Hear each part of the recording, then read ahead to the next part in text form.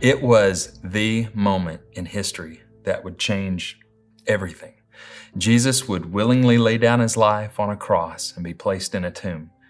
Death would do its best to hold him, but it could not compete with the power of a father's love for his son. And 3 days later, Jesus would walk out of that tomb like he owned the place. And he did. In fact, there was nothing that he didn't own.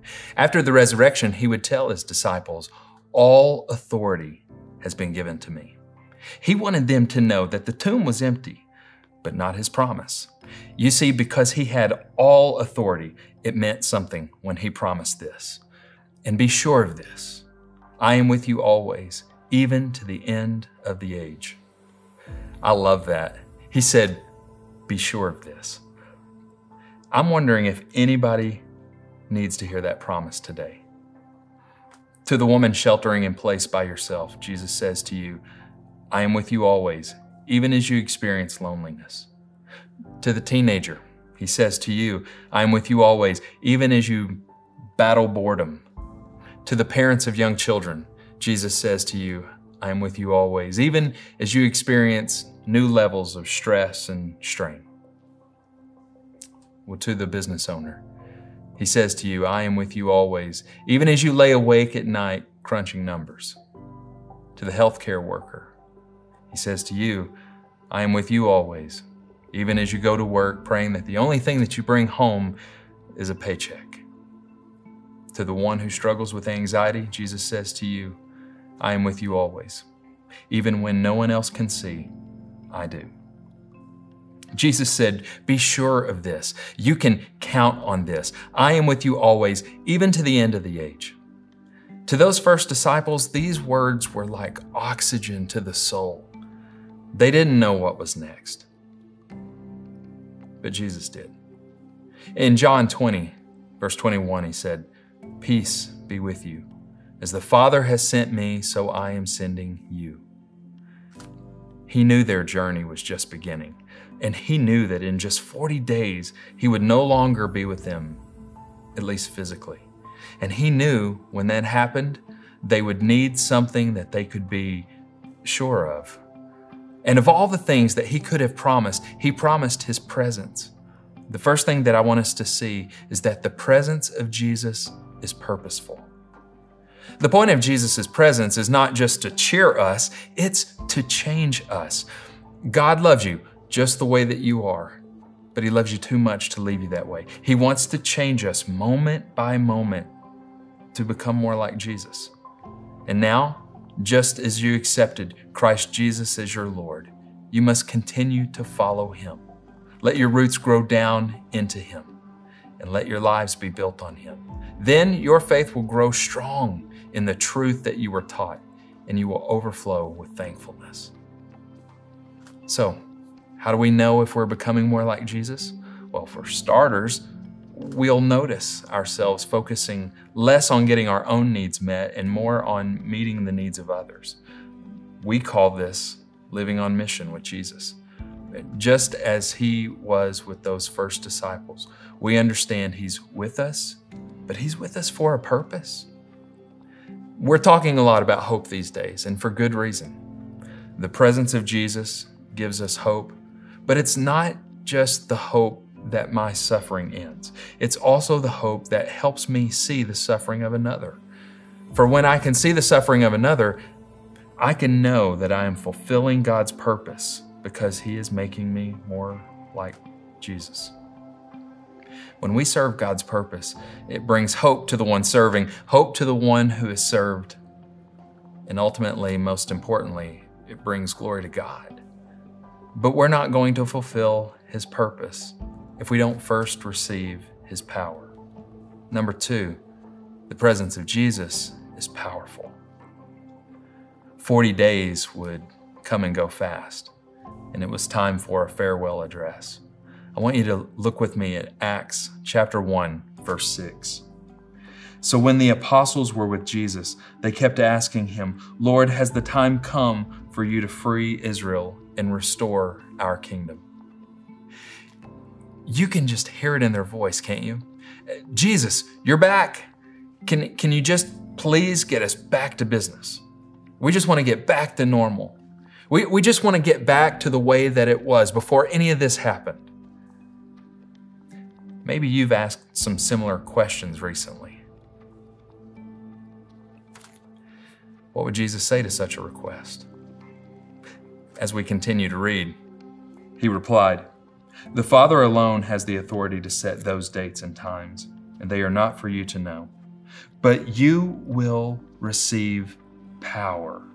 You will receive power when the Holy Spirit comes upon you, and you will be my witnesses, telling people about me everywhere in Jerusalem, through Judea and Samaria, and to the ends of the earth." After saying this, he was taken up into a cloud while they were watching, and they could no longer see him. The last thing he said to them was, "You will receive power." But power for what? For the purpose of being his witnesses. That power would come in the form of our unfailing friend, the Holy Spirit. Jesus wanted his disciples to know his presence was purposeful and powerful, but also personal. The presence of Jesus is personal. Jesus could have walked out of that tomb and went straight to the Father, but he didn't.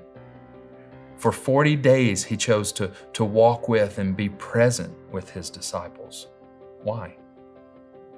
Because it was personal to him. Nathan and Sarah have a little girl named Noelle. She loves to hear the song, "Jesus Loves Me." Except Noelle likes it sung a certain way. Try and sing "Jesus Loves Me," she will stop you. She wants to hear "Jesus Loves Noelle." Jesus loves me, this I... He loves you? Okay. Jesus loves Noelle, this I know. She wants to make it personal. And why not? Her Jesus did. Sometimes out of fear or shame, we prefer a distant God. But God never wanted to be distant from you. He loves you. He doesn't just love everyone, he loves you. Maybe you've been hurt. Maybe you've hurt someone else. We can either get bitter, focusing on the problem, or we can get better, focusing on the promise.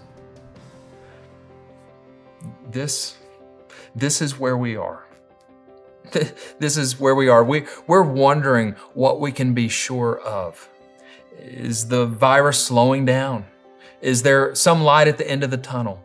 Will we get back to normal soon? Will it come back? What will a post-coronavirus world look like? The truth is, we're not sure. But there is something we can be sure of. Whatever's next, Jesus will be right in the middle of it. He said, "You can be sure of this. I am with you." His presence is purposeful, powerful, and personal. He wants a relationship with you. The question is, do you want relationship with him? If you've been following him for a while, then the question is, do you want a deeper relationship, a deeper experience of him than you've had in the past? I'm raising my hand.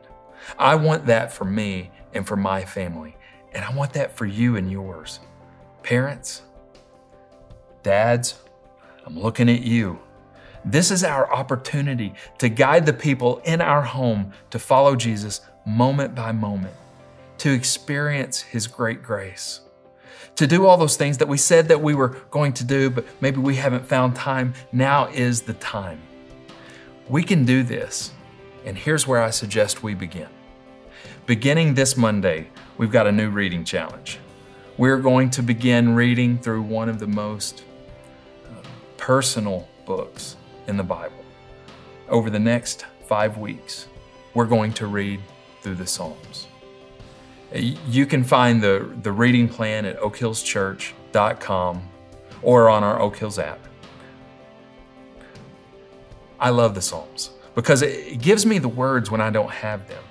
You can read them, you can pray them, you can meditate on them.